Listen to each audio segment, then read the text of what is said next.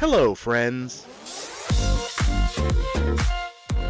Greetings once again, my friends. Welcome to another episode of Improv and Magic with me, LD Madera. I could not be more excited about today's episode because today I get to talk to my improv hero. He is the guru himself. He is David Razowsky. Dave has worked as an actor, teacher, director, and artistic director at Second City and has shared the stage with the likes of so many well-known performers like Steve Carell, Stephen Colbert, Amy Sedaris, Rachel Dratch, Keegan-Michael Key, and the list goes on. He has performed and taught worldwide, he's had multiple television and movie appearances, and he was even featured on a TED Talk called Life. The product is the process. His approach to improv is simple.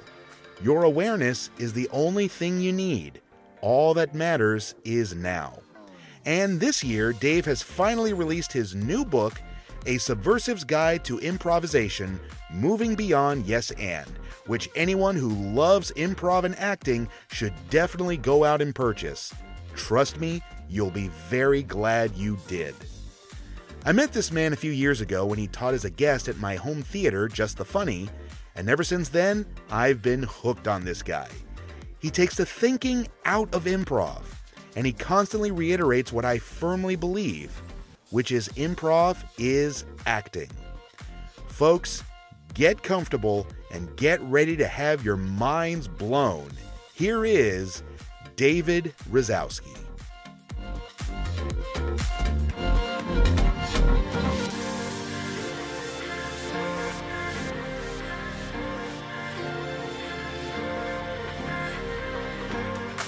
I am so extremely happy and excited to be talking to this amazing human being, the legend himself, Mr. David Razowsky. Hey, Dave, how you doing? Hello, it's such a joy to be here. I'm just so excited. I'm just talking to you, looking at you, which is what people can't see right now.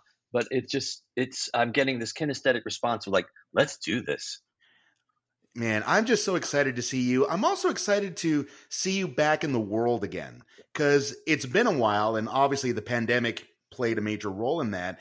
But you definitely took your time, but now you're out there performing again and teaching again. And of course, you're promoting the book, which we'll definitely talk about. Why did now feel like a good time for you to come back into the world? Science.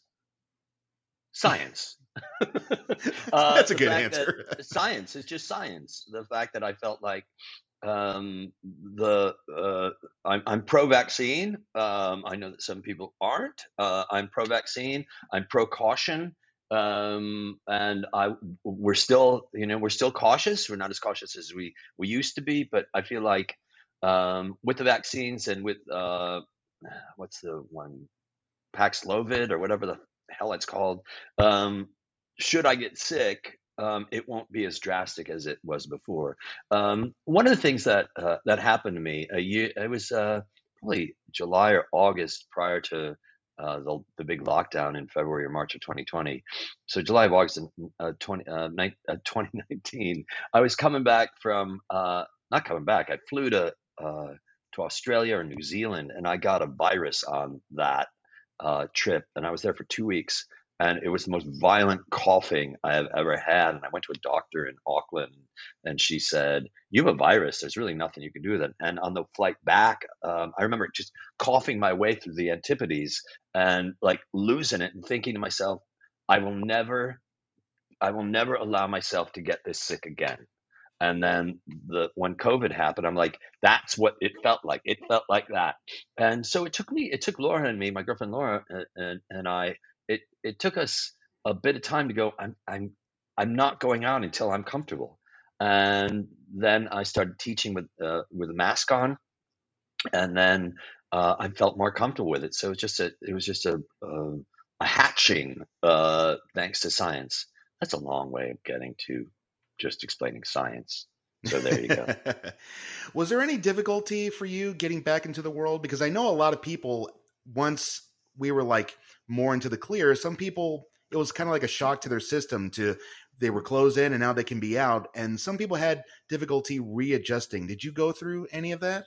No, when I during the lockdown and all that, I started teaching online, or I continued teaching online because I was teaching online before the lockdown, and it was just really exciting for me. It still is exciting for me. I was teaching 5 or 6 classes online a week. I was thriving. I was I was it was really great because I was working with the same people week after week after week after week, and I got confident. I mean, I've always been confident, but not always. But I was confident in what I was teaching, and then when I was able to get out, it wasn't it wasn't a shock.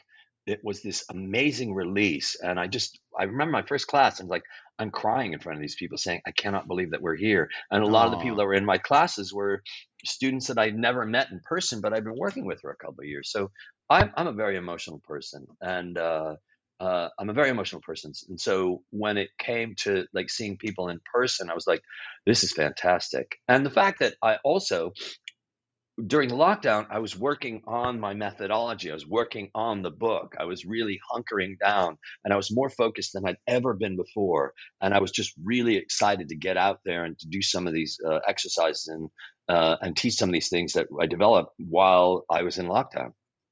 And I would not be anywhere without, I would not be anywhere without the students.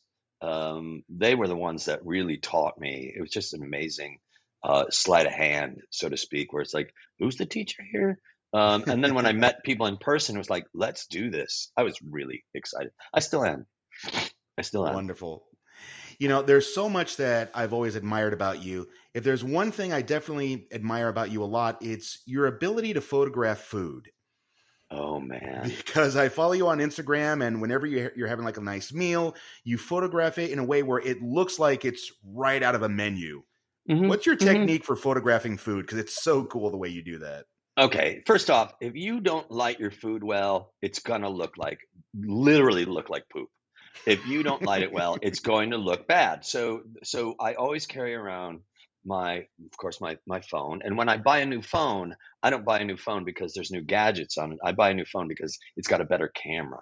I have a degree in photojournalism, and I've been a photographer since I was probably 9 or 10, and I learned lighting in journalism school.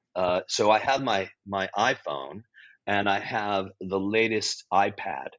And so what I'll do is I'll open up an email, a blank email, and I'll hit the lighting all the way as high as the lighting will go on the iPad, and I'll put the iPad. I'll light the food I will light the food with the iPad over the camera, and then I'll take that and use an app called Pixelmator, and I'll just zhuzh it up a little bit, not too much. But thank you for asking. That's how I do it. And I recommend, and I probably could do the same thing without an iPad if I had a second iPhone, but I'm always carrying around my iPad anyway. Yeah. It's all about the amazing, lighting. it's all about the lighting. And I got to tell you, you may think that it looks good, but it's like, if there's a fucking brown smear on a plate, it's like, it's duty. It's just duty.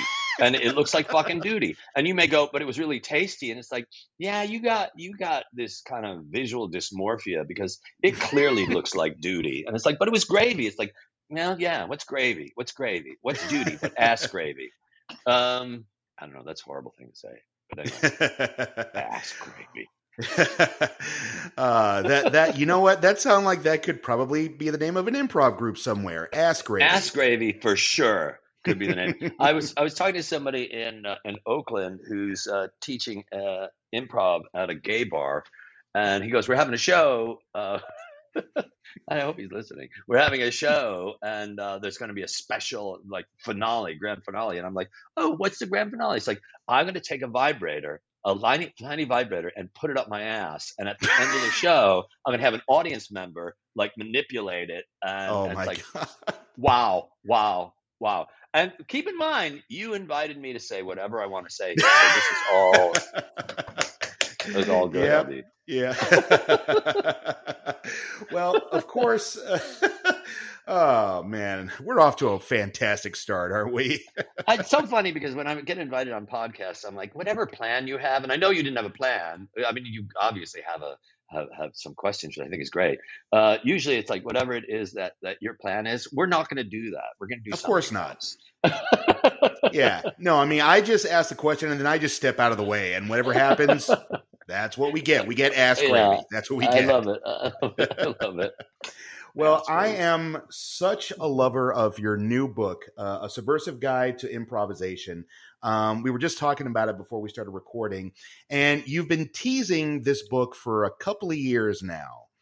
What made you finally decide to get this book out into the world? The pandemic, the lockdown. I mean, during that time, I'm like, I got all this time. What am I going to do? And I started looking at because I was usually just going to take some of the blogs that I've done and throw something together like that. And because of the pandemic, I started to enumerate my exercises, list my exercises, and think about what was my motivation to create that exercise, and what were things that I was seeing in the present improvisational community that just drove me crazy. And it was just like that was really it, to look at, pardon me, improvisation and go, why are we just doing all these fucking party tricks all the time? Why are we doing these party games all the time, where it can be so much more than what it is? And people have been asking me to put a book out for a while, and I got really excited because, like, yeah, what would the purpose of a book be? And for me, the purpose of the book would be to take my methodology and the way that I'm doing things, so that when I travel around from city to city to city to city, and 3 or 4 years in a row, I was on the road 200 days out of the year, traveling all around the world until the lockdown. And when I left, it's like Johnny Appleseed, and I'd be gone. But now I go, if I have a book, then my methodology can spread and my philosophy can spread. And the fact that there's I think it's really important, is the important part that almost didn't make it into the book was the memoir portion. And I think a lot of people are looking at the memoir portion and saying, I, I, it's like nobody has ever put together. I don't know. Maybe people have. Alan Arkin's book, which is a fantastic book. I think it's called An Improvised Life. Yeah, the late Alan Arkin's book had a little bit of that memoir to it. Bernie Sahlins' book, Days and Nights at the Second City, had a little bit of it, but it's not coming from somebody who's just me being just an improviser. So I wanted to put that down there so everybody can look at it and go, oh, Razowsky has had so many pitfalls and still has created a life out of improvisation. If he can do it, I can do it. And I think that's really, really important, because I don't think that there's a book out that's like that. I could be wrong. Maybe I'm just not reading it, but I don't think there's anything like that. Well, I certainly haven't seen a book like that. And I love that you start the book with your memoirs, because I learned so much about you that I didn't know before. And I think a lot of people are interested in learning more about you and what got you here. And on that note, why don't we go ahead and get to the beginning with you? Where did you grow up? I grew up in Chicago. I lived in Chicago pretty much my whole life, except for the last 27 years that I've been here in Los Angeles. But lived in Chicago. Grew up in a really cool neighborhood called Rogers Park, in a typical beautiful Chicago bungalow. People should look up what a Chicago bungalow looks like, in a pretty much Jewish Catholic neighborhood. And we moved around a lot for a little bit of time, and then we landed here. My mom said, sign me up for improv, for something called drama classes. And I was 8 or 9 or 10, and I didn't know what it was, and I just fell right into it. And I decided then that this was the direction that I was going to go in. I felt like maybe fireman or astronaut wasn't going to work for me, because I smoked too much pot even then. And it's like, I don't know, the first stone astronaut, and also symphony conductor. Like, as if someone's going to call me up and go, you should get up there and conduct the symphony. But that was it. And when I went to college, my dad said, get a degree in something else, not theater. And I got a degree in journalism, photojournalism. And my last year of college, I went, I really miss doing theater. So I auditioned for a play, and that play was called The Firebugs, and I got a lead role in it. And it was like, it's all over. This is what I'm going to be doing now for the rest of my life. And it was an amazing time to be in Chicago in the early 80s, because theater was blooming. It was just blooming. So that was the start of my journey right there. What in was it Chicago. about theater and drama in particular that called you to it so much that you just had to do it? Losing myself, Hmm. that concept of self. Big nose, buck tooth, horn rimmed glasses person, 8 or 9 years old, who is, a victim, not a victim, but, called a dirty Jew by people in my neighborhood. And then going to the Bernard Horowitz Jewish Community Center, where there was a real professional type uh, theater community there who took me under their wing and gave me a sense of community and a sense of the beginning of self worth and confidence, and realizing that I, I mean, of course, I didn't realize it when I was 8 or 9, but it's like we create our own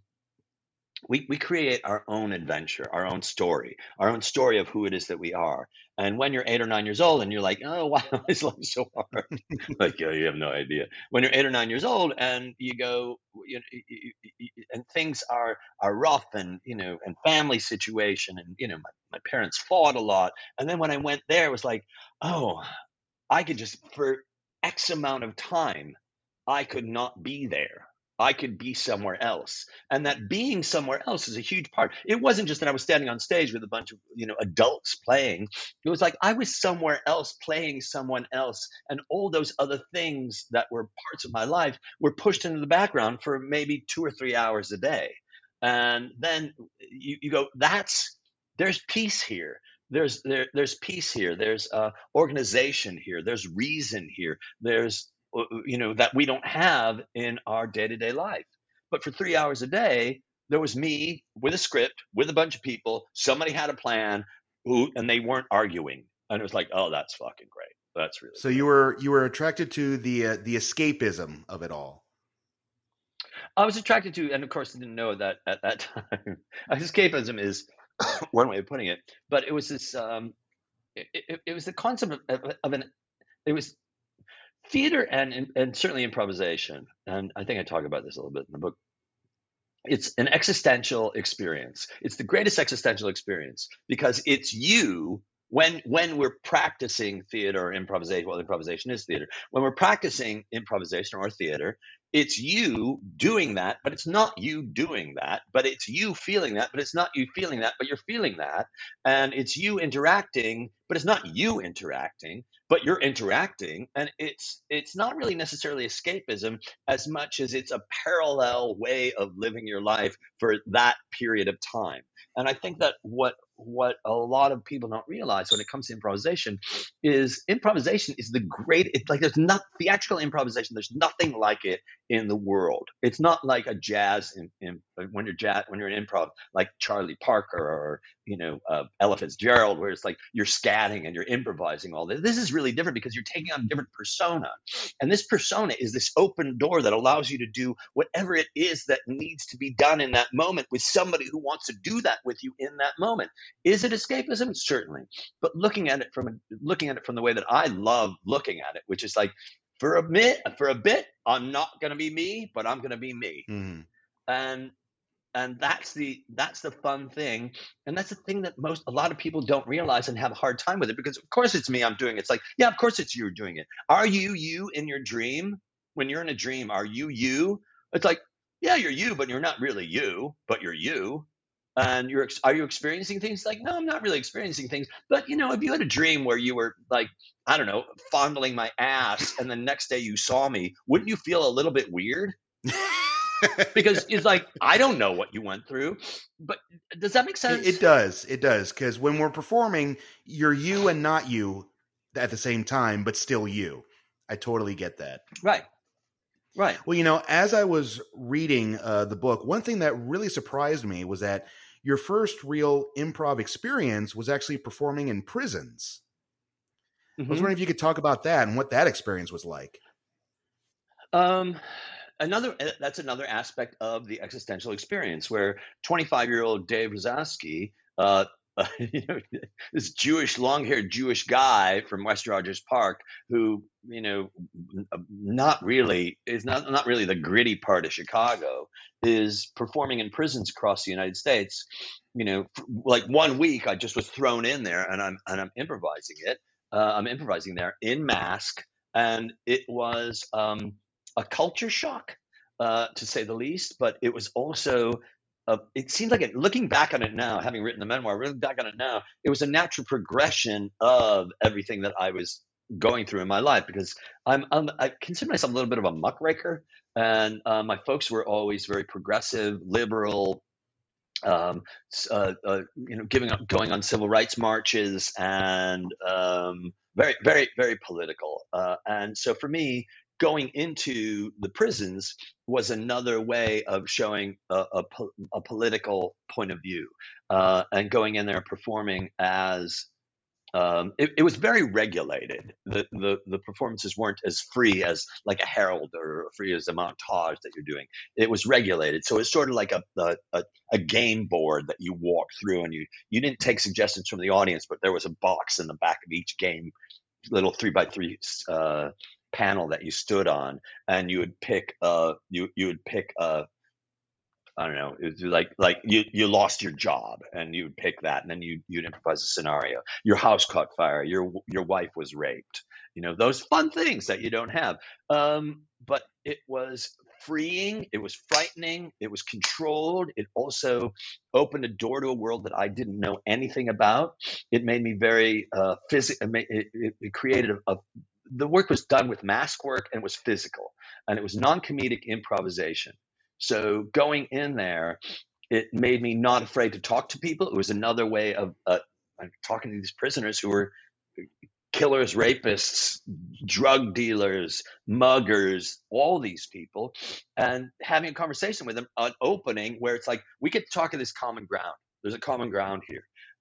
So it gave me confidence. Everything was just about confidence building, when it came to Geese Company. And eventually I was contracted there for a year, and I lasted 10 months, and I couldn't take it anymore, because it just rips your soul apart. And there are people that were there for 3 and 4 years, and I'm like, I don't know how you do it. Wow. But it's really intense, and it made me a different improviser. Came back to Chicago, 83, 84, after being on the road. When I say came back to Chicago, we were based out of Chicago, but it was, who's going to see me improvise when I'm in Joliet Correctional Center? So came back in Chicago, and went almost directly to Improv Olympic IO, and I noticed that I was just different than anybody else, and that difference, I think, made me stand out. And it also, yeah, I'd already been a professional improviser for a year. In what way were you different from everybody? I was physical. I was outgoing. I had a deep character. I had a deep understanding of character, or the physicality of character, which then years and years later, when I started being turned to the viewpoints, when I got turned on to the viewpoints, that physicality connected me with the viewpoints. And it made me more aware of movement, connection, staying in the moment, because I was already, and I think we have to keep remembering this. When I went to IO, it was called Improv Olympic back then.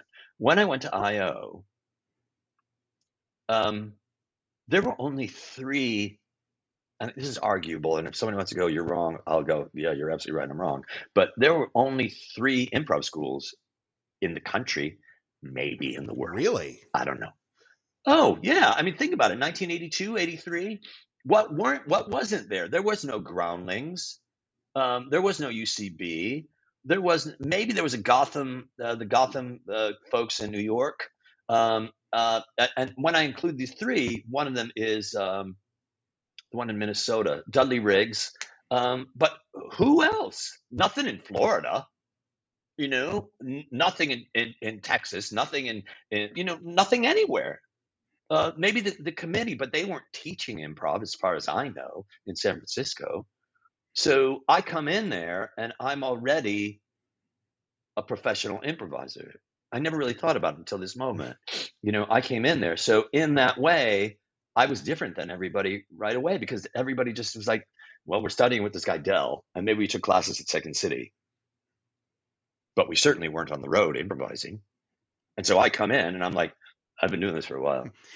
I didn't have confidence. I was doing it like, I don't know, because Sharna threw me right into Dell's class, and most people go through Sharna, and I was thrown right into Dell's class, and I'm like, oh, here's a guy talking like this, and he's kind of an asshole. And I'm like, who is this guy? I don't, everybody's like, oh, Dell, he's a guru. It's like, I don't need a fucking guru. But I love what he was saying. I really dug what he was saying. But at the same time, I'm like, he's kind of he's a mean person. But I really love what he was saying, and I love the camaraderie, and I love the fact that nobody else is doing this. I felt like we got the secret that nobody knows about. I was on the second Herald. I was on the second house team. And when I say the second house team, I don't mean at Improv Olympic. I mean in the world. What? What? And everybody was excited about it. And the Heralds were 40 minutes long. And Dell was this, this shaman who was kind of throwing these things together. And he introduced the Herald. And the people that were there were like, some of these people have turned into like some of the greatest actors and directors and producers and writers in the world. And we all started this little hellhole, literally rat-infested hellhole on Belmont in Chicago. And from there, the reason that you and I met is because I went to there. You know what I mean? So if you want to go, how do we meet? I'm like, well, it all started at Improv Olympic. And that's how we met, in a way. Yeah. Absolutely. I understand that in the book, you didn't jump to Second City right away. You had to be talked into it by your dad. Is that true? Mm-hmm. Yeah.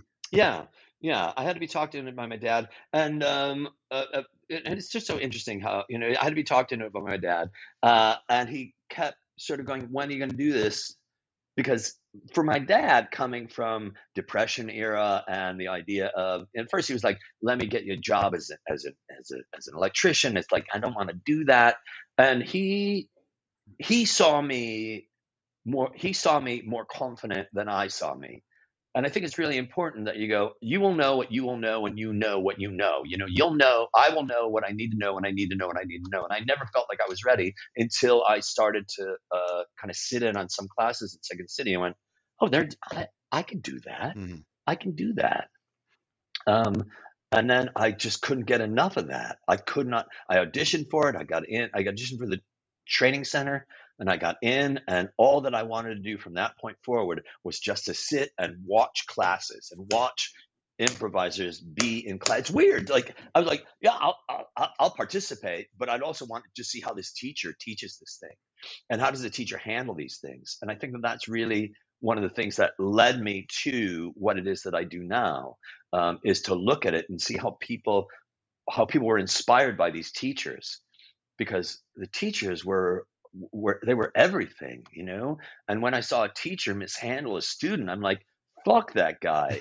God is my witness. I will never treat anybody like that ever, ever. And or I'd see somebody really take somebody under their wing and go, that teacher's spending a lot of time with that student. And I looked at him like, what else would they do? You know what I mean? Like there's a lot of teachers going, you don't get it. But you'll get it next time, 2 more up. Well, what did that person do with that rejection? Mm-hmm. And other people are going, well, you really spend a lot of time with Carol. And it's like, yeah, you know what? And if you fuck up, I'm going to spend a lot of time with you. Or if you don't get it, I'm going to hopefully, so the challenge for me is to go, I want you to grok this. I want you to wrap your head around this thing. And if you don't get it, I don't want to work at a place where it's like you got to get these 5 lessons in one day, because what ends up happening is you don't spend time with these students, and these students don't get the feeling of what it feels like to feel the feelings they're feeling the moment they feel the feelings. And then what ends up happening is what ends up happening now, which is most improvisers are speeding through it because they don't know what it means to slow it down, because they've never had a teacher or at a school where the emphasis was on anything other than get these people through these levels so we can get these people through these levels so we can get these people through these levels. So it's a fiduciary thing that started. And again, this is one of those things where it's like, should I be saying this? I'm going to fucking say it. I think it all happened when Sharna Sharna went from, because IO became so popular and people wanted to get on stage, that the 40-minute heralds were then cut into 20-minute heralds. And because the 20-minute heralds were then cut off, people weren't feeling those feelings and the teachers weren't teaching it because the teachers had to get that information out. Yeah. So many times you see a lot of improvisers who are too afraid to take their time, which always kind of weirds me out. I love being able to just be on stage with someone and we don't have to watch the clock. We don't have to worry about the next show or the next piece. We could just be here and just take our time. I think a really interesting thing. I mean, I totally agree with you, but I think that there aren't teachers who are teaching that. And if you don't have a teacher teaching that, then how are you going to know that you can do that? And for me, I teach that. That's what I teach. So that anybody, and not only do I teach it, but I also do it in my scenes. I did a show with Jamie Moyer at Pan Theater a couple of weeks ago. And she and I were sitting, we were playing two characters sitting in an audience at a Broadway show. And it's like, the show's starting. And we just sat, and it was 30 seconds of nothing. 30 seconds of just us sitting there. No comment, no bits. And I was thinking, look at what we're doing. We're being totally quiet for 30 seconds. God, and the audience is rapt. It's so fucking great. The audience is rapt. And if you're sitting there going, oh my God, I haven't talked in 8 seconds. It's like, that's your focus? Because if that's your focus, then don't be on stage with me.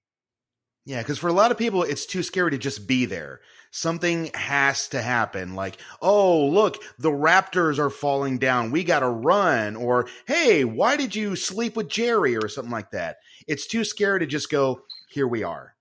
Right. And so for me, that's an existential crisis. That's that person bringing themselves into the piece, as opposed to these two characters are sitting here in silence, in awkward silence. Sit in awkward silence. So what does that require you to do? It requires you to go, the two characters are sitting in awkward silence. I'm not sitting in awkward silence. I'm in charge of what the character is saying. So do I have the balls to just sit here in awkward silence? And does my partner know that, like, here's the agreement. This is what we're going to do. We're going to sit here in awkward silence. Because you got to get your partner to agree with that. And you got to play with people that know to do that. So you have to have a teacher that knows to teach that. And you've got to have a theater that knows to allow that to happen.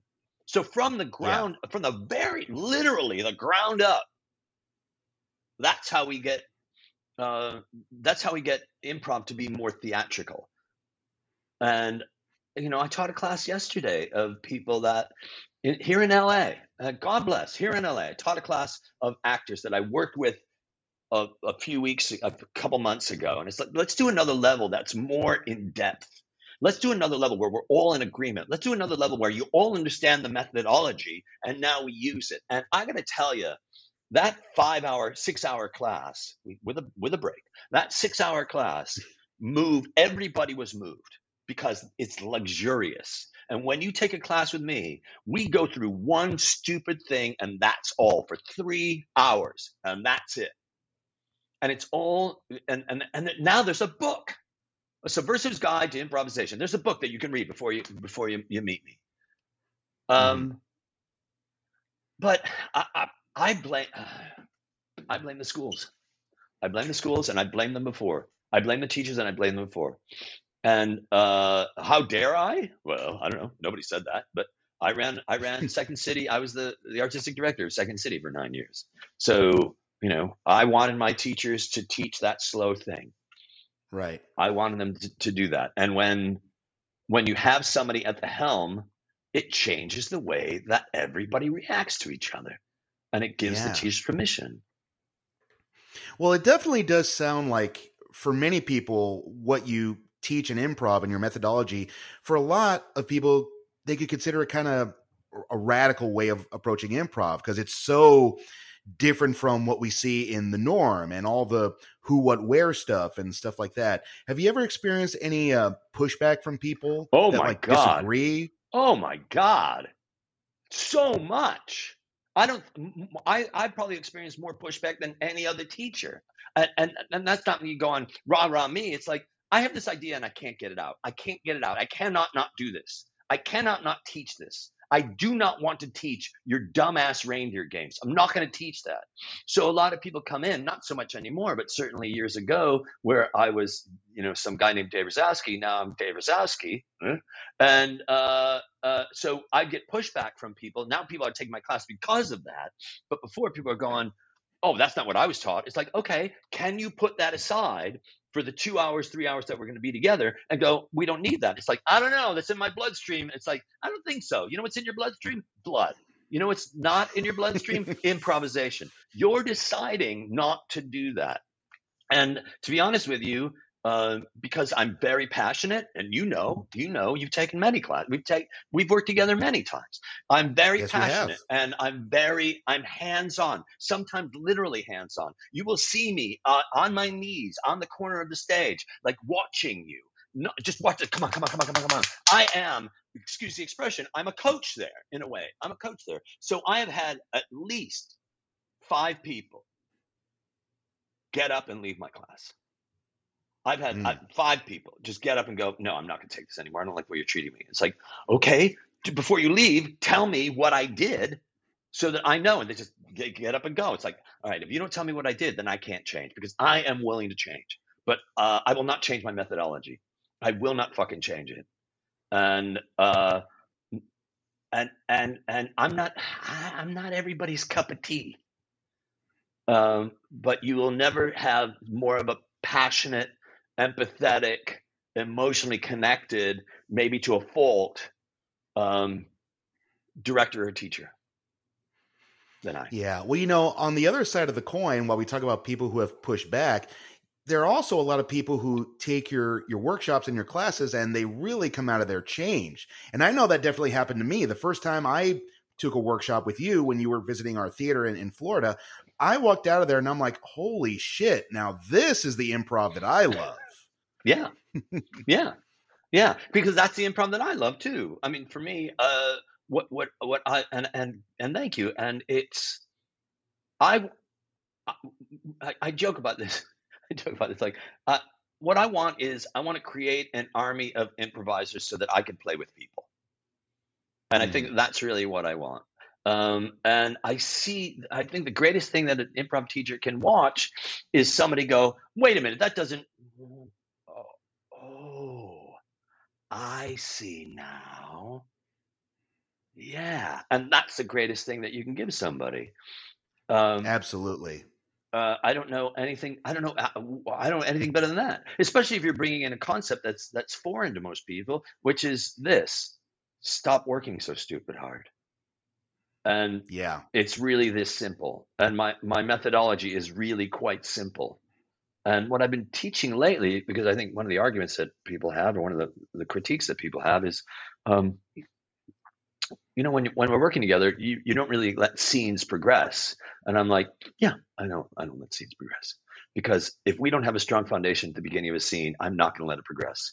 If you don't know how to start a scene or be grounded in a scene, then you don't know how to continue a scene. And so we're gonna work on that. And then lately, I haven't been calling it scenes. I've been calling them glimpses. And because it's like, we are doing scenes, but they're not like scenes in a play where there's a definitive beginning and definitive end. So what we're really doing is we're kind of poking our head into this, because we go, the scene starts in the middle. So we're poking our head into program. We now return to our program already in progress, and we poke our head in, and then it's like, I think I've seen enough. And then we close the door and we go on to something else. But when we have to be these grand scenes that have to mean something, it's like, then we're focusing on the end, which takes us out of the now. Yeah, we're focusing on trying to tell a story. Oh, basically. Fuck. Right. And my question always is, do you want to be the story, or do you want to tell the story? And it's the being of the story. The story is you. The product of improvisation is the process of improvising. And that's the story. Because if you're telling a story, then you're pulled out from it. Because when you and I are playing together, your concept of what the story is about and my concept of what the story is about are definitely two separate things. They may have some kind of crossover, but no. There's something called attachment theory. And attachment theory is uh, basically this. Attachment theory says that for what we're talking about, when you see two actors performing on stage, they're not really, when you see two improvisers performing on stage, they're not really two improvisers performing on stage. They're one unit.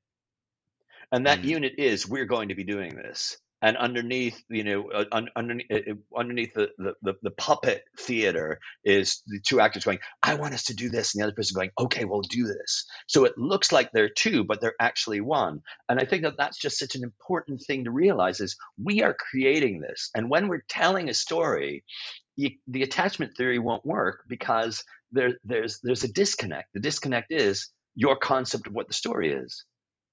It's the same reason I right. don't teach a character class anymore. And it's because a character is just the expression of the actor going through from one beat to another beat to another beat to another beat.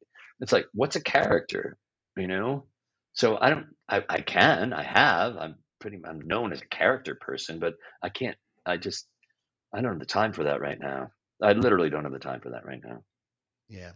One thing you definitely talk a lot about in the book, and I love this so much, which is one of the reasons why you're my improv hero, is you talk a lot about the difference between an improviser and an actor who improvises. And it definitely makes so much sense to me. Mhm. Why do you feel like it's very important to understand the difference between those two? And what is the difference between those two?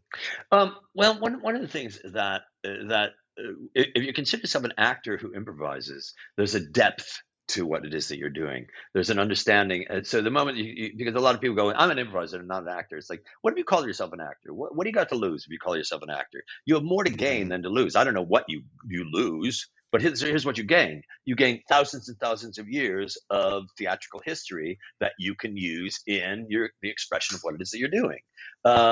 And then when you're also calling yourself an actor who improvises, you then get to study improvisation from somewhat of an academic point of view, which is like, what's the history of what it is that we're doing?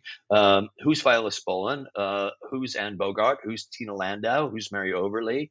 What did Dell offer? What's Commedia dell'arte? And all those things, like for example, those things. What's a Mamet play? Have I ever been in a Mamet play? Have I ever done a Mamet play? What's Shakespeare? Like all that other stuff, anything that can flow into the vessel that you are, that inspires you and enriches you in some way, why not do that? Because Mhm. it gives you so many options. It facets you. I know that that's not a word, but it creates more facets of what it is that you're doing, and it creates more inroads into creating a very wonderful scene. So an improviser. So as I say in the book, an improviser is just there for the laughs. You're just looking from one laugh to another laugh to another laugh. An actor who improvises is going from one beat to another beat to another beat. So they're creating something that will lead to a laugh. Again, the improviser is like, again, focusing on the laugh. The actor is focusing on the dynamics of the relationship. The improviser just gets out there and goes, we're gonna throw a bunch of shit on the wall and see what happens. An actor who improvises understands what point of view is and understands that dynamic. um, and I can look at people and I can go, you have no acting skills at all. And you have no acting skills at all. And it shows. And um, a lot of people that I work with, excuse me, I got something on. A lot of people that I work with in a class, they'll say, um, class, they'll say, one of the first things I say is this: this is gonna be totally anathema to what it is that you're regularly working with. And this is going to be hard for you. And I'm not asking you to unlearn anything. I'm just asking you to take what it is, the training that you have, put it outside the door while we're here and work on this together. So all of us can just work on that together. And one of the things that people will say at the end of class, and I'll say, what did you learn? What did you get out of this class? And someone says, I love this so much. I just love it. And I cannot wait to turn the rest of my cast onto it. And I want to go, that's one perfect way to lose friends. Don't bring this into your group. And I'm not being sarcastic. I'm saying because we worked together from this time and we were working incrementally to get to this point of freedom, because it really is freedom, because you're not connected to the who, the what, and the where. You're not connected to the rules that say, don't do this, and don't ask questions, don't talk about people who aren't here. What I'm inviting you to do is to be a human being human. And this is what we're doing. And there aren't those walls of don't do this, don't do this, don't do this. So you're going to enter into the group that you're with where their big thing is get the who, the what, and the where out at the beginning of the scene. And you're not gonna, well, you're going to hear shit from that, from your coach. Fucking coach. He's not a coach. And that's another thing that actors who improvise. Actors who improvise don't have coaches. They have directors and teachers. Then coaches. This idea of like we're on an improv team. It's like, why is it a team? It's based in theater. Why isn't it an improv cast? Yeah, and you say in the book, we call teachers coaches and we call groups teams, and we wonder why improv is so competitive. Exactly. Mm-hmm. Like, when the fuck did that happen? And people go, well, you know what I mean. It's like, if you know what I mean, why are you trying to throw me off by calling it a team? Let's just call it what it is. And the same thing goes with when we talk about, oh, you know what I like about TJ and Dave? They play slow. It's like, no, they don't play slow. It's not like we're going to do the. No, they play mindfully. Well, you know what I mean. It's like, then use the word slow. Then don't use the word slow. Use the word mindful, because that will help you when you're here. You're not going to get out there and go, what I need to do is play slower. No, what you need to do is you need to play more mindful, and then you'll play slower. Yeah, I'm always weirded out by people who do improv but don't think of themselves as actors, because first of all, you can look at it in a practical sense. You're on a stage, you're playing a part, you're in front of an audience, you're an actor. All right.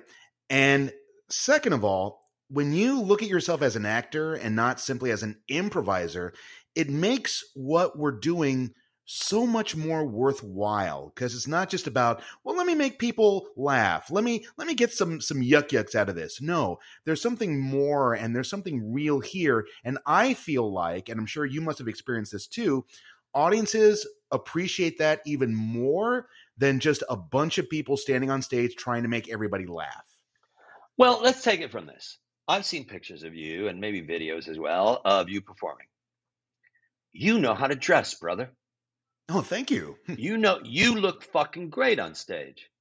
You always look good on stage. Maybe you're just showing me it is, but you got a nice top. You have a nice top on. I love your blouse. You got a nice, you're always wearing a nice shirt. You always, it's like, am I wrong on that? Am I just no? When I'm on stage, I always have to dress like I'm an actor, and that's what I'm talking about. Yes. Go ahead. I don't mean to cut you off. No problem. You can cut me off as much as you want. But I see people who perform. I've seen people perform in shorts, and I'm like, why? No. When I walk into, whether it's my home theater or whether I'm performing at a festival, I'm going to walk in and I'm going to show you the best version of me. And the best version of me is the actor. Right. And I didn't, babysitter. What the fuck do they cost? How much is a babysitter? An evening of babysitting. I don't know, $150? Maybe? I don't know. Let's say $100. I don't know what it is. Parking. How much is parking? I don't know. Maybe in Florida it's cheap. A parking in downtown Chicago is going to cost you $30. So right there, it's $130. Dinner is going to cost you $100. Already it's almost $300. Yeah. The ticket's the cheapest thing, probably. But let's say the ticket is $25. There's another $50. So the evening is costing you close to $200, $400, maybe $400. So I'm going to sit in the fucking audience and I'm going to watch you in your Juicy Couture fucking ass branded show clothes, and you have a titty shirt on. It's like, fuck you. Or a shirt that says Purdue. It's like, what?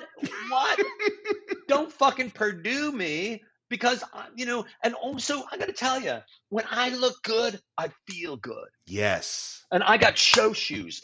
I got show shoes. There are a pair of shoes, and I haven't worked with Carrie Clifford in a number of years, but there are show shoes that I have that I only wear with Carrie Clifford. Only. They're spectators, and they're gorgeous shoes, and I only wear them with Carrie. And I haven't worked with her in a long time, and the shows are gathering dust. But you know what? I got my show shoes. I got my show pants. I got my show socks. I got show socks now that are the same color as my book cover. So that's my little thing going, I have a branding. So it's like all that stuff. I get a fucking haircut. I'm shaved. I'm on stage. Yep. Same here. Same here. I don't want to look like I just got out of bed. Nope. No. Yeah. That's the professional that we're talking about. Yeah. That and right it also there serves the audience exactly like what you said. People are spending money on parking and dinner and maybe a babysitter, and maybe they just got new evening clothes. So I want to give that audience the best possible experience that they deserve, quite frankly. Right. And when I was at Second City, I don't know if you know this, but when I was there and I left in 95, you wore a suit. Yeah, that's true. Our shows were all in suits, and I wear a suit. And when there was a new show, I got a new suit. And what did Second City do? So we ran on a Sunday night. The stage manager would gather all our. We'd have to take our suits and our shirts and throw them in a bin, and they were dry cleaned and laundered. And then the next day they were hung up on. They were hung up like, come on now, giddy up, man! Like, and then it's like, we look good, and the show opens and it starts. You know when it starts? On time. I did 10 shows. I was there. I did 10 shows. I was at Second City for a long fucking time. Never, ever did we not start on time. 8 shows a week. Start on time. God, thank you so much for saying that. My God. Why not? It's not a surprise. Like, oh my God, we have a show. Anybody know we have a show? Like, you got a show. Don't make me sit in a stupid audience while you do what? What are you doing? Mm-hmm. If you need to start later, put it on the ticket that we start at 8:15. Yeah, absolutely. I'm always fond of asking people who've been through Second City this. What is that feeling like when you first walk into Second City, knowing that this is the Second City, where so many of the greats have passed through? What is that feeling of walking into the doors for the first time and being there as a student into this well-renowned institution? Because I grew up in Chicago, I had been going to Second City prior to me being a student, and what we would do, because I was heavily involved in my Reform Temple youth group, and we would take trips to watch a show or the improv set, which was free, and it was so I can't remember the first time that I was there, but I do remember the feeling of it, and the feeling of it was, first, it was really humid because they didn't have good air conditioning. So you walk up the stairs, you park in front of the theater, and there are these 3 arches that used to be attached to the Garrick Theater in Chicago, an old movie house in Chicago. They were just phenomenal. And Bernie Sahlin says, they're tearing the building down. I want them. And not only did they take them off the building and put them in front of Second City, but when Second City moved, they moved the arches. So anyway, so you walk up and you see these arches, and already it's this feeling of there's a sense of grandeur to it. And you walk in, and it's an old dairy, so the bricks are there, Chicago bricks, and you walk up the stairs, and there's the old shield that says Second City on it. That was the original shield from when they started in 1959. And then you saw pictures on the wall, and you're like, Jesus Christ, some great people came from here. Really, really great people. And I'm looking at going, wow, I just, this is otherworldly. Like, I don't belong here. I'm going to watch it. I never, ever wanted to work there, because I always felt like, first off, everybody was beautiful and handsome and funny and Gentile. Everybody was so fucking Gentile. And it's like, what am I doing here? And then and to look at it, and they did not stop making me laugh. And I felt like I can't take it. I just couldn't take how funny it is. And those people were George Wendt. I saw George Wendt. I saw Lance. People you might not. Lance Kinsey, Jim Belushi, Tim Kazurinsky. Like I don't know these names mean anything to people, but uh, Well, certainly like Jim they were. Belushi does. Yeah, Jim Belushi. Yeah, Jim Belushi. But yeah, Jim Belushi and all these other people do. And the fact that Jim Belushi is the one people that know, it's like, oh, these people are so great. And George Wendt. And now everybody, but I know Jim too. But like, these are people that are friends of mine. These are people that know me by name. It's like, how the fuck did that happen? Danny Breen and but there's just, and you get crowded in and you're there, it's compact and it's smoky because you could smoke back then, and you're drinking, and it was wild, and Fred Kaz has these sunglasses on, and he's the artistic, the musical director, and he's in the corner with his grand piano and this big fucking brass gong with a banger hanging from it, and he's just smoking cigarettes, and he's got these hip glasses on and a sailor's, a captain's cap, because he was a sailor, and he invented the musical accompaniment of all sketch comedy. Mm-hmm. Jazz player, classical music player, hipster, fucking extraordinaire, and he was there. And he was directing shit from the fucking stage, and you didn't even know that it was insinuating into the scenes. And you're going, what the fuck is happening here? Wow. What is the experience like learning how to do sketches over there? When you go to the training center at that time, same thing. I don't know how much it is now, but you use because I was such a student of it, like I just couldn't get enough of it. So when you're a student, you get in, if there's room in the show, if there's room in the audience, you get to sit in the audience and watch. So what I would do is I would go to, if I knew that they were writing a new show, there was 3 acts, 2 acts written, and the third act was an improv act. And what I would do is I would go, oh, they're writing a new show, so they're working on material. So as a student at Second City, I would go to my classes, I would go across the street and have a burger or something, and then I would watch the improv set, and I would see them creating these scenes and working these scenes, and you'd see one scene, and then 2 days later you come and you go, oh, they made this adjustment to it. So you're starting to see like how a scene is crafted, what's released, what's maintained, how they change it, and sometimes they change it drastically, and the next time you go, it's like they change it back. And when you're working in sketch comedy there, they have you read the scripts, they have you read the scripts of archival material, but they're also teaching you a naturalistic acting style. And essentially what they're doing, I don't think they do this so much now, is you're improvising writing a script. So what I mean by that is, yes, so this is how it used to work in the training center, and because it was mirrored it was a mirror of what was going on in the resident companies, is you would learn how to do the Second City style of improvisation, which is a naturalistic improv style, not heavy on characters, that sort of a thing. And then you'd improvise something, and you'd stop, and your teacher would go, all right, good. I got notes. I want you to change that first beat. I want you to enter later, and then you'd work on that. And then you do it again, and he'd have notes again, and then you do it again, you work on notes again, and then you would go take it to when your student show was, you throw it up there and see what happens and be recorded, and you watch it later, and eventually it became something where it became so rote in your head that it's already written down before you write it down. Does that make sense? It does. It does. When you wrote sketches, what were some of the things that you would try to do? Was it all like experimental, or was there like certain things you wanted to try to get across through your sketches?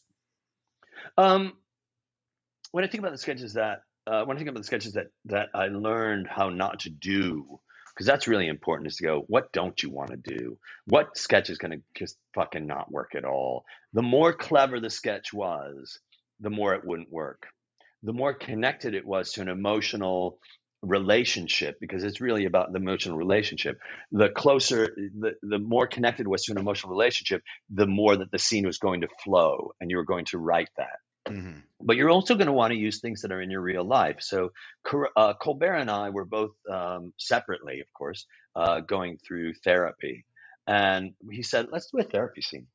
And it started out, so we improvised a therapy scene where I was his, I was his client, patient. And for some reason, when we started rehearsing it, he took out a wheelie chair, so he was like wheeling around. He wasn't using a bentwood. And the scene started out with me, like at the top of the scene, frantically going, all that I want to do is I want somebody to talk to. I just need somebody to talk to. I just want someone that could connect to, that I could really connect to. And Hmm. Steve just in the middle of it went, okay, I am aware of the time. That'll be $80. And that was the beginning of the scene.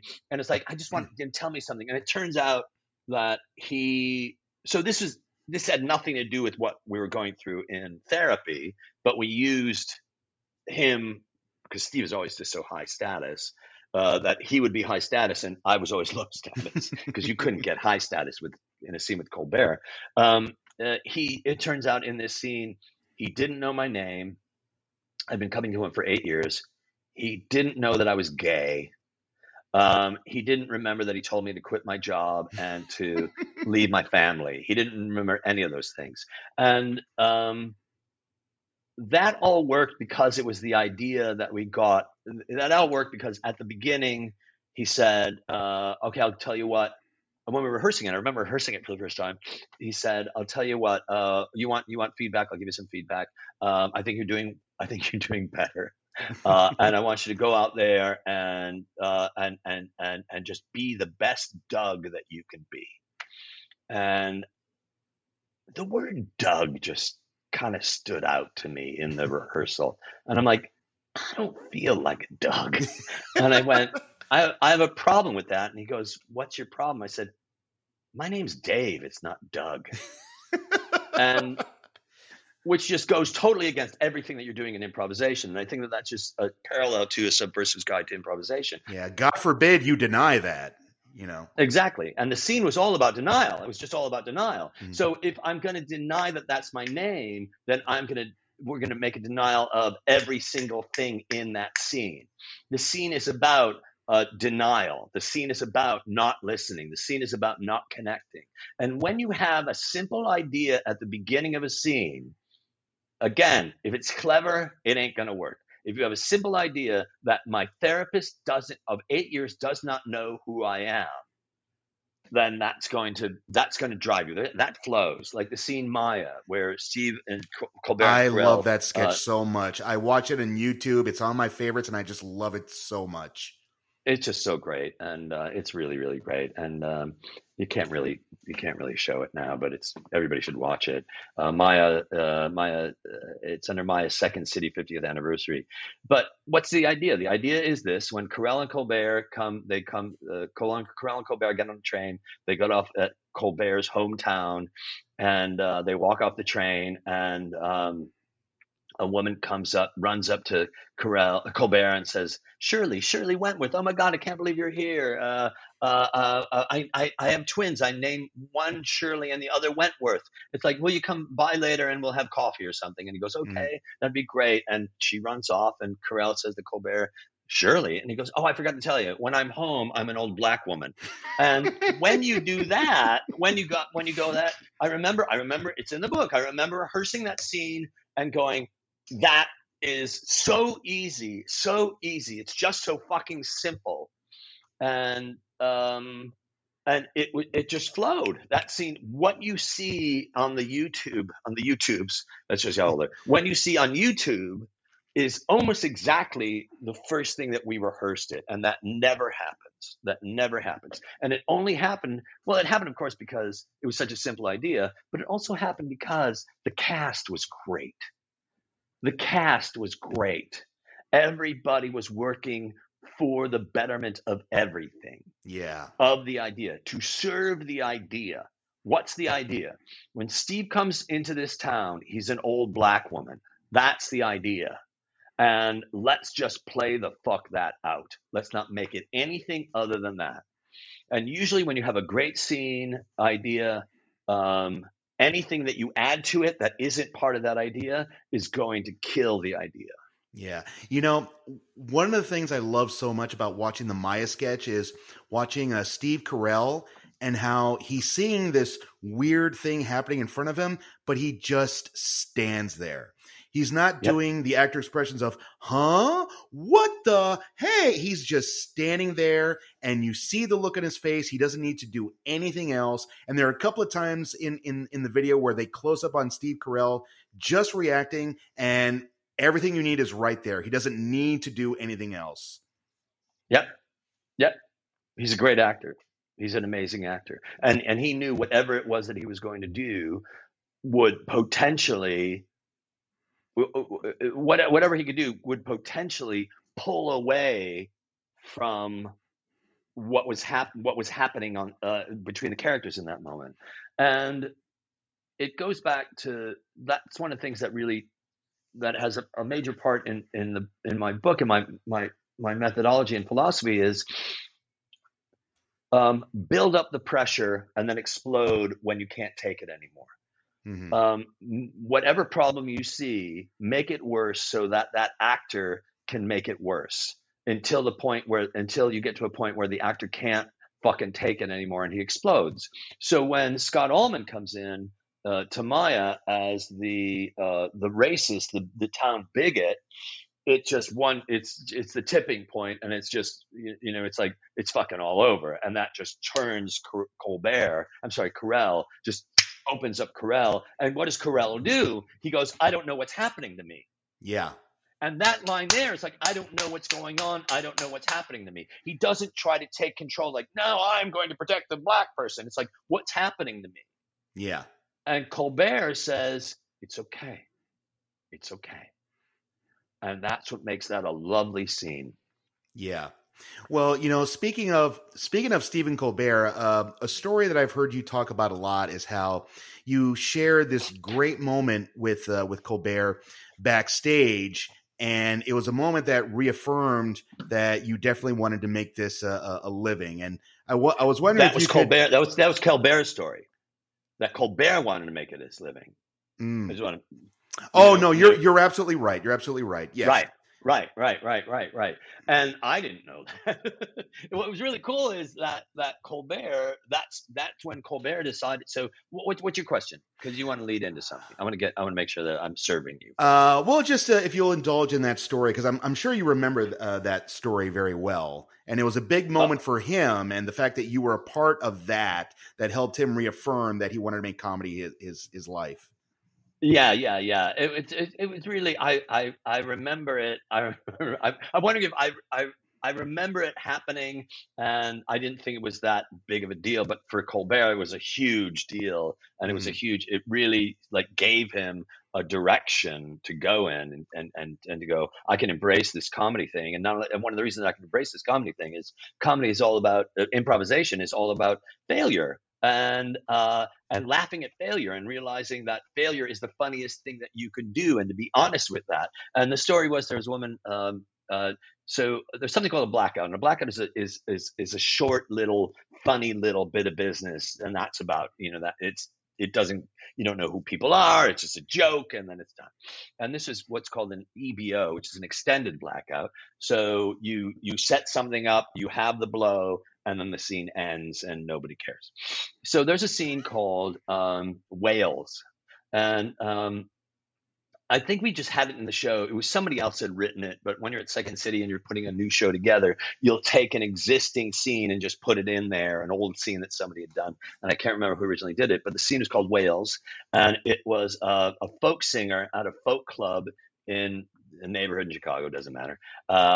They used the name of a real folk club there. And she goes, and so Jenna was playing this part, and she had a guitar there. And Colbert and I were backstage waiting to get in we were in the next scene. So we were backstage, and that was just a great place to be, backstage, listening to the audience, just love your friends. And it was like, God, especially a crew like that. And Jenna is just one of the funniest fucking people in the world.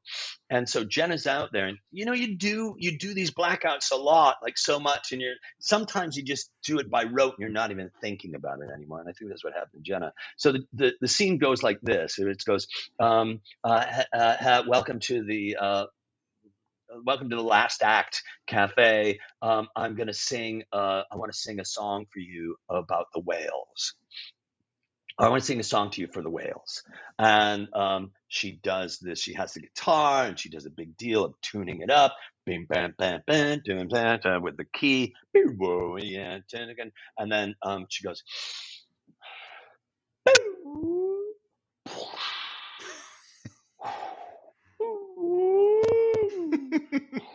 and she does that a couple times, and then it goes black, and it's funny, and it always worked, and it's stupid. This time, though, Jenna went, hello, welcome to the Last Act Cafe, and I'm going to do a song for you right now. And she tunes the guitar, and we're backstage, and Colbert and I are backstage waiting to go on, and she's tuning the guitar, and she tunes the guitar, and she goes, well, she forgot to say that it was a song for the whales. And the audience is just sitting there going, what are we doing? What's this woman? And Colbert and I realize what happened, and we start laughing hysterically backstage, and we fall into, the way he described it is, we fall into each other's arms like lovers, and we fall into each other's arms like lovers, and we tumble onto the stage, because we're just backstage, and we're laughing so stupid hard. Mm-hmm. And Colbert tells this story, and he's told it a couple of times, and what he said is, that was the moment that I realized that I wanted to dedicate my life to comedy. And it's, to see where Colbert is right now, it's just, what a phenomenal thing to be a part of. And I'm so proud of that man. Yeah. He's such a good man. So amazing. Amazing, and a great example of a mensch, just a really, really fine human being, and handsome, and his wife is beautiful. And when they lived in Chicago, they lived on the penthouse of the 13th or 12th floor of a building, and they had the penthouse, or just what part it was broken up, and their part it was an old building from the 20s. And their dining room was a ballroom, and their bedroom was this beautiful room. And it's like they had a balcony. It's like, Jesus Christ, man. What a life.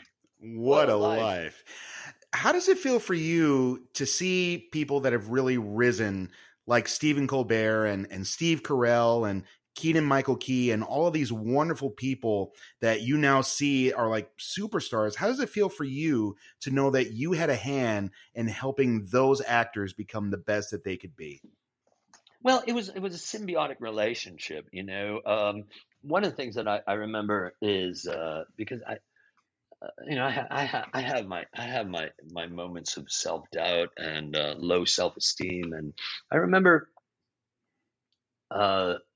always when I was at Second City with those guys, I remember thinking, they're so fucking funny. They're just so funny, and they just hit it right away. And whenever we're doing scenes, they're just like, they're fucking getting huge laughs out there, and it's like, how can I be that funny? And then one day, after a couple of bong hits, I realized they're funny because I'm facilitating their funny. They might be as funny as they are without me, but I am setting them up to be funny. I'm understanding what it is that they need, and I'm playing into their hands. And at that point I went, that's what I'm here to do. I'm here to facilitate that. And when it comes to somebody like,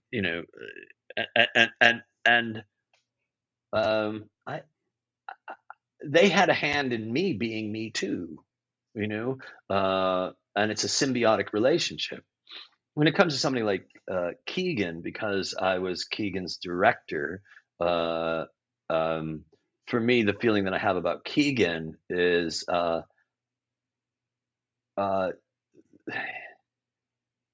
just give him space to play. Give him space to play.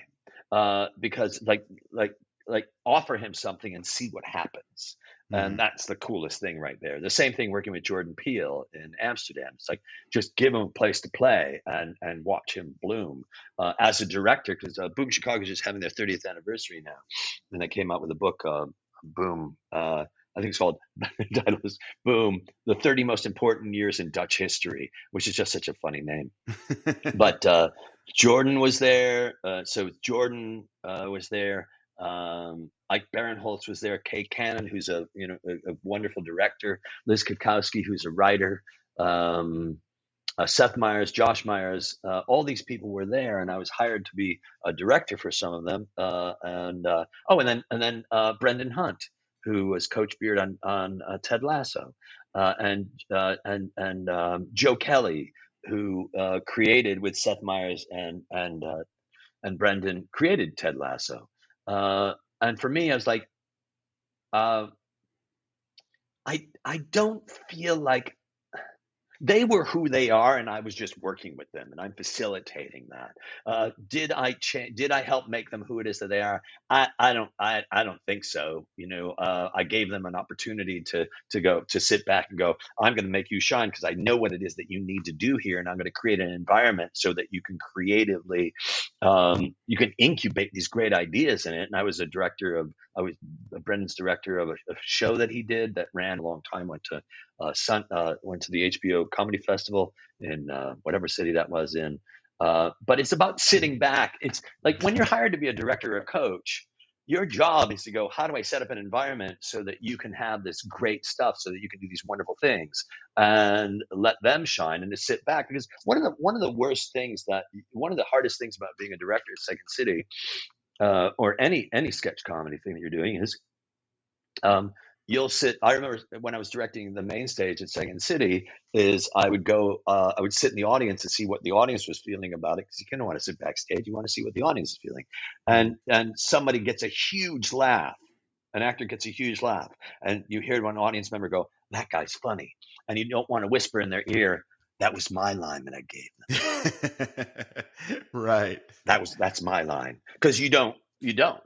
There is no job description. It's the most selfless job that you can have. Absolutely. Yeah. Well, one gift that you definitely gave to the world is you did a TED Talk not too long ago. Yeah, Yeah. yeah, What was yeah. that experience like?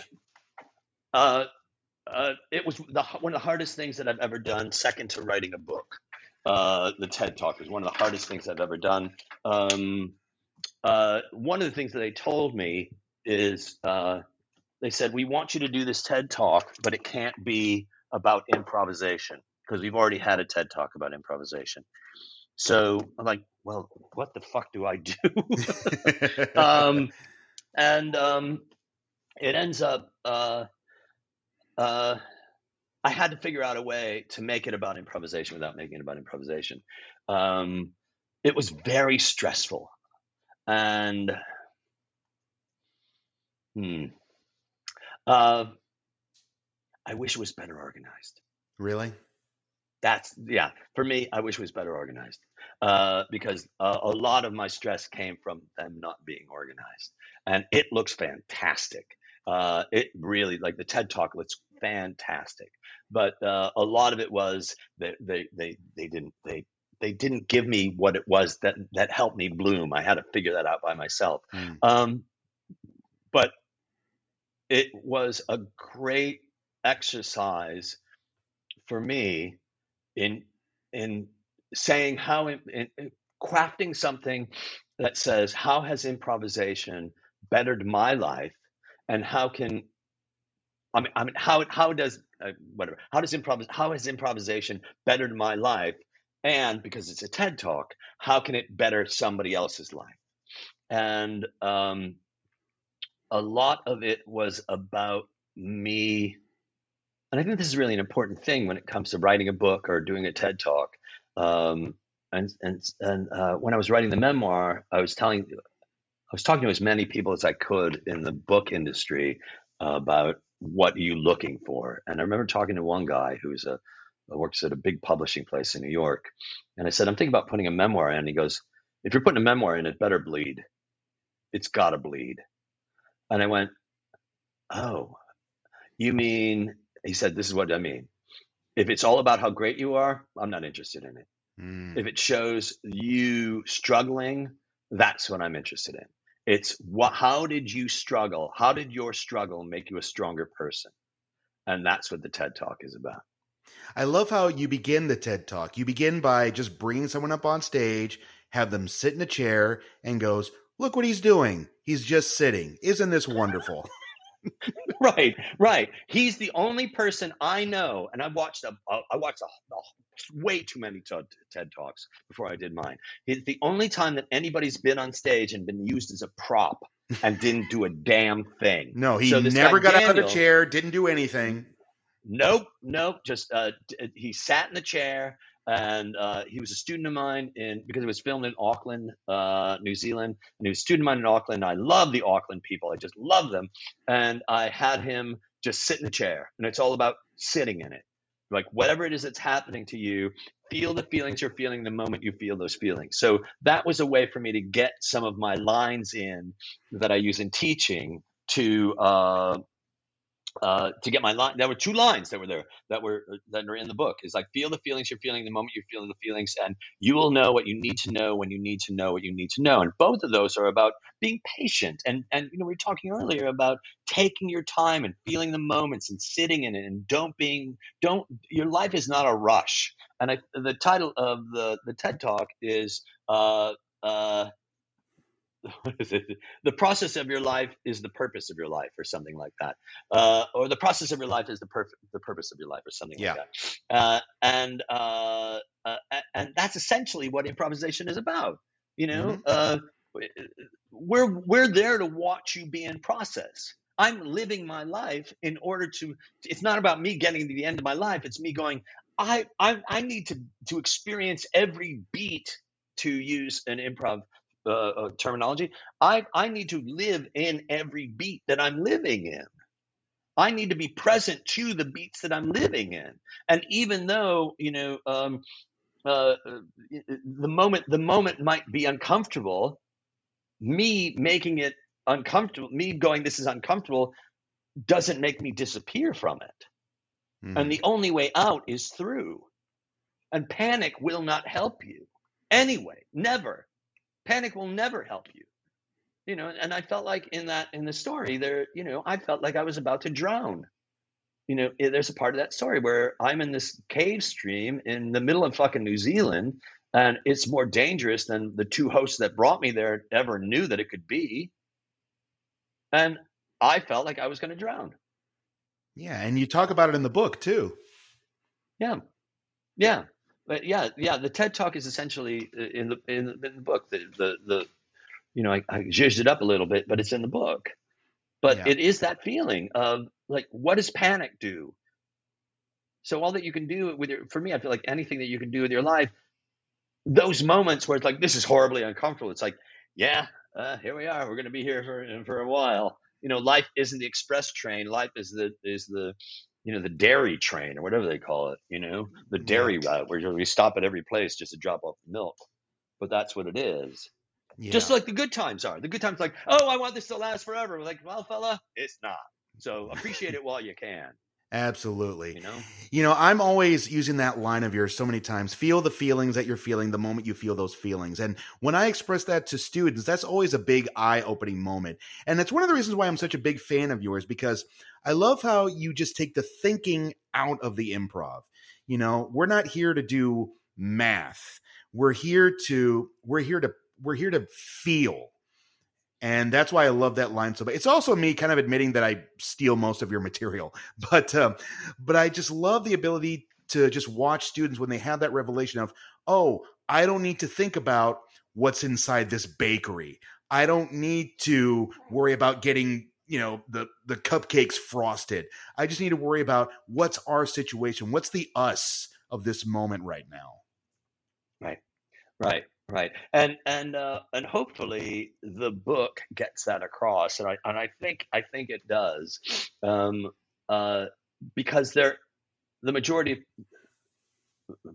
as far as I know, all improv schools say, you need to get the who, the what, and the where out at the beginning of the scene, and that takes the humanity out of it.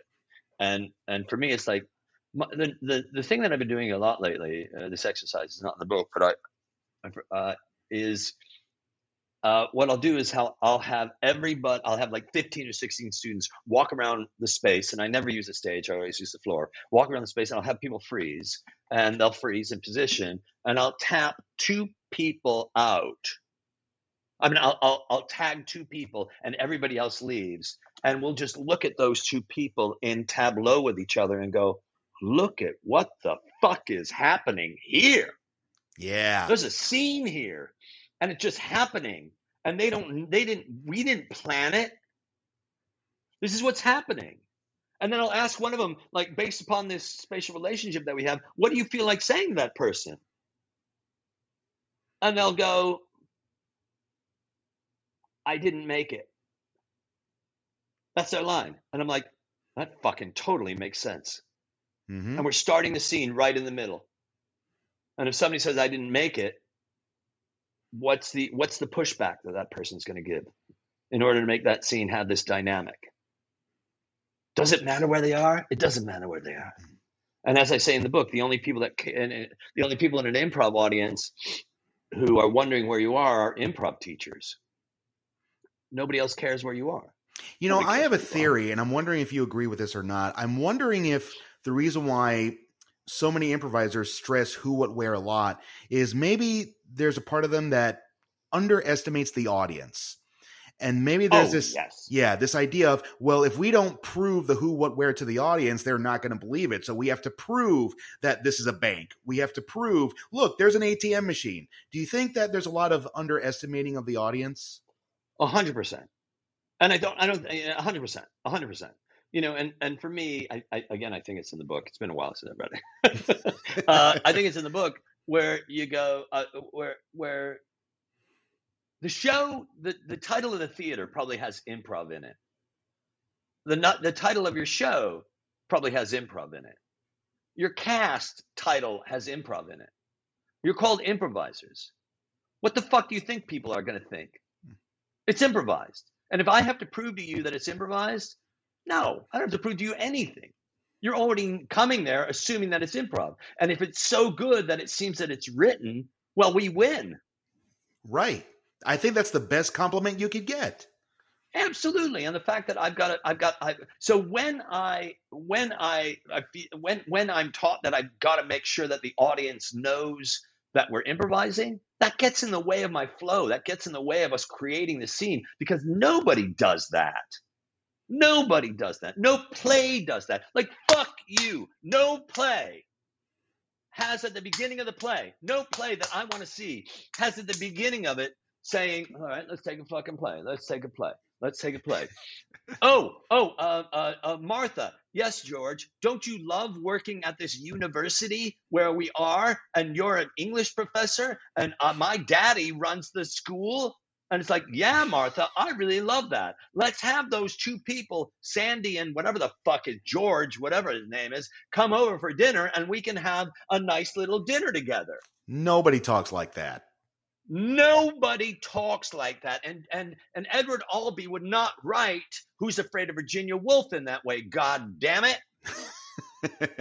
And like nobody, and how much improv have you seen where I'm looking at somebody and they go, nobody talks like that. And there was a student in my class the other day who said, Mom always liked you best. No, nobody talks like that.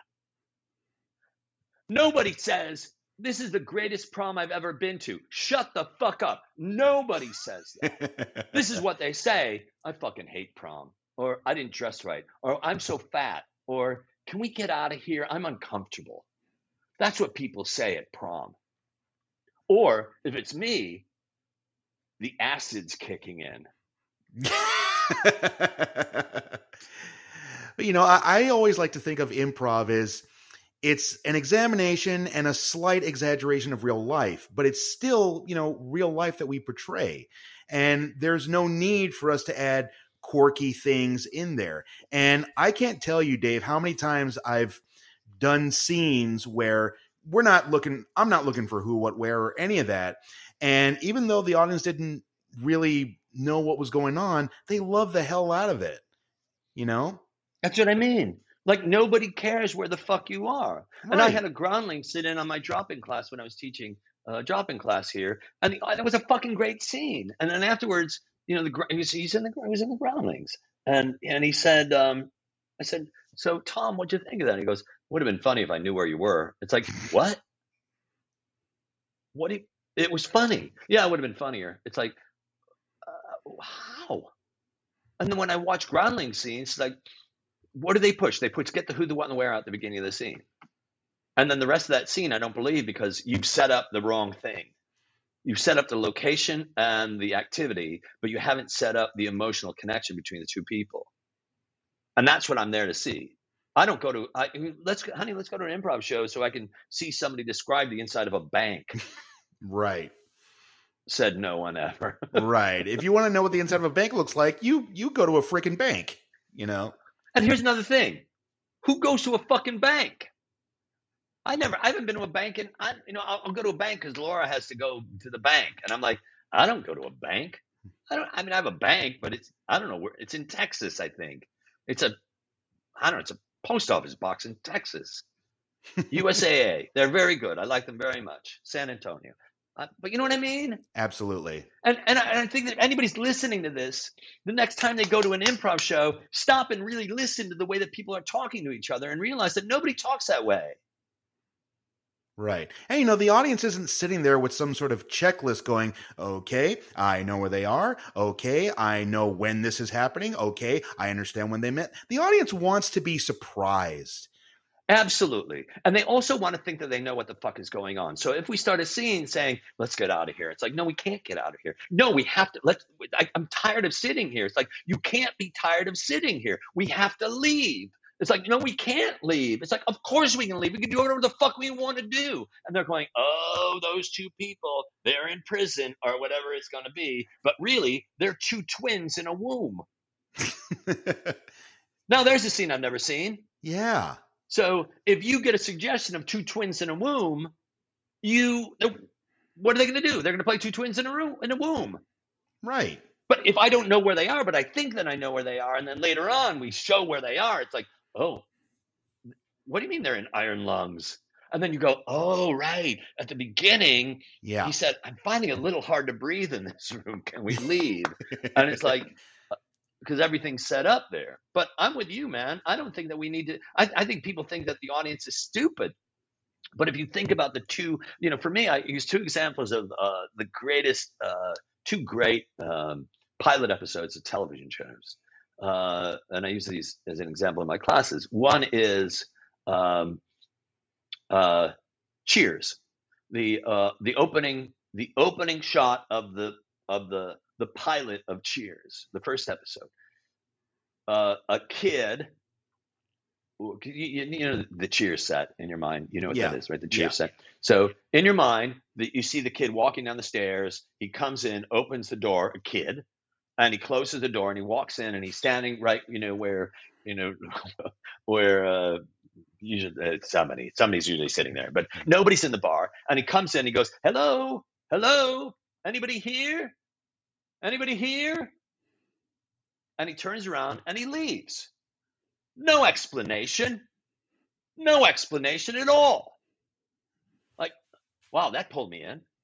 Here's another one. Smash cut. RV driving too fast down a desert road. Empty desert road in the middle of desert. And there's a pair of trousers tied to the side view mirror. What? Breaking Bad. And like, no explanation. Yeah, who cares how the trousers got there? They're there. Who cares?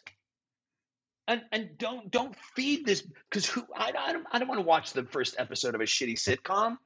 Hi, Carl. Thank you for coming to my bakery where I am baking a wedding cake for you and your wife. I hope your ex-wife doesn't show up. Bing bong. Dolores, what are you doing here? And it's like, oh, yeah. Really? Fucking really? This is the best prom I've ever had. I really love going to the circus with you. Um, Forgive me, Father, for I have sinned. It's like, Jesus fucking Christ, man. Yeah. As you look back at your entire journey and seeing where you are today, what reflections do you have on your story? What do you mean reflections? What comes to mind as you think about, maybe this is a better way of saying it. What comes to your mind when you think about where you've been and how you got to where you're at today? Fate has so much to do with what happens in our life. You know, fate and just the idea of being where it is that you are. There's also a sense of privilege that I have because I was a child. I was one of three children of two union members, and because they were union members, we got our health care taken care of. We got housing taken care of. So I had a financial. I never lacked anything. Not that we lived high on the hog, but those fate put me into that situation. I also happened to be in those situations when exciting things were happening. Um, Sam Wasson, who wrote the book Improv Nation, which I think is a great book. It's a history of American improvisation.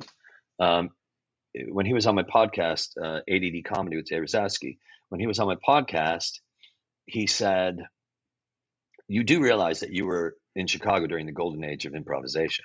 And I went, "Oh yeah, I was. I just happened to be in Chicago at that time. I just happened to be in Chicago at that time with meeting people who I met at that time." And so uh, that's what it was. And it was also when you know what your bliss is. This is such a touchy feely thing, but when you know what your bliss is, you're going to seek it out, and you're going to want to sit in that bliss. You know, the fact that I was able to sit in, which you can't do anymore. I was able to sit in on so many improv classes at Second City that I had no business being in those classes, but I was able to sneak in and to watch it. And it was also at a time when, and this is really an important thing, at least for me and my training, because I was in Chicago when modern improvisation was in its infancy. My teachers were directors of theater, actors in theater, playwrights in theater. They were my teachers, teaching me improvisation, which connected me, an actor at that time, because there was no such thing as an improviser, connecting me to theater and making me an improviser who was a theatrical improviser. Now, the people that are taking improv classes from people that were improvising. There's no theatrical history that they necessarily have, which is fine because this is what it is. But I happen to be getting great training in places where the teachers were great actors, and that had a lot to do with it. But it's all chalked up to fate and going and early on saying, this is what I want. If you like donuts, you're gonna fucking go to just every fucking donut shop you can and try out their donuts. And when you find a donut that you love, Donut Time is a British, Australian, New Zealand donut company, and they're fucking great donuts. So when I go to England or the UK in general, or when I go to Australia or New Zealand, I'm going to seek out Donut Time. And it's the same thing with improv teachers that I had. So that, I don't know, maybe that answered the question. I think it did. I think it did. Yeah. Yeah. I love that. Dave, we've come to the final question of our talk today. What's the one piece of advice that has served you well that you want everyone else to hear? What other people think of you is none of your business.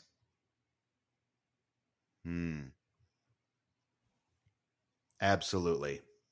There's that. That's not that. That's there's no question about that. There's no debating that. None. And it's not kinda.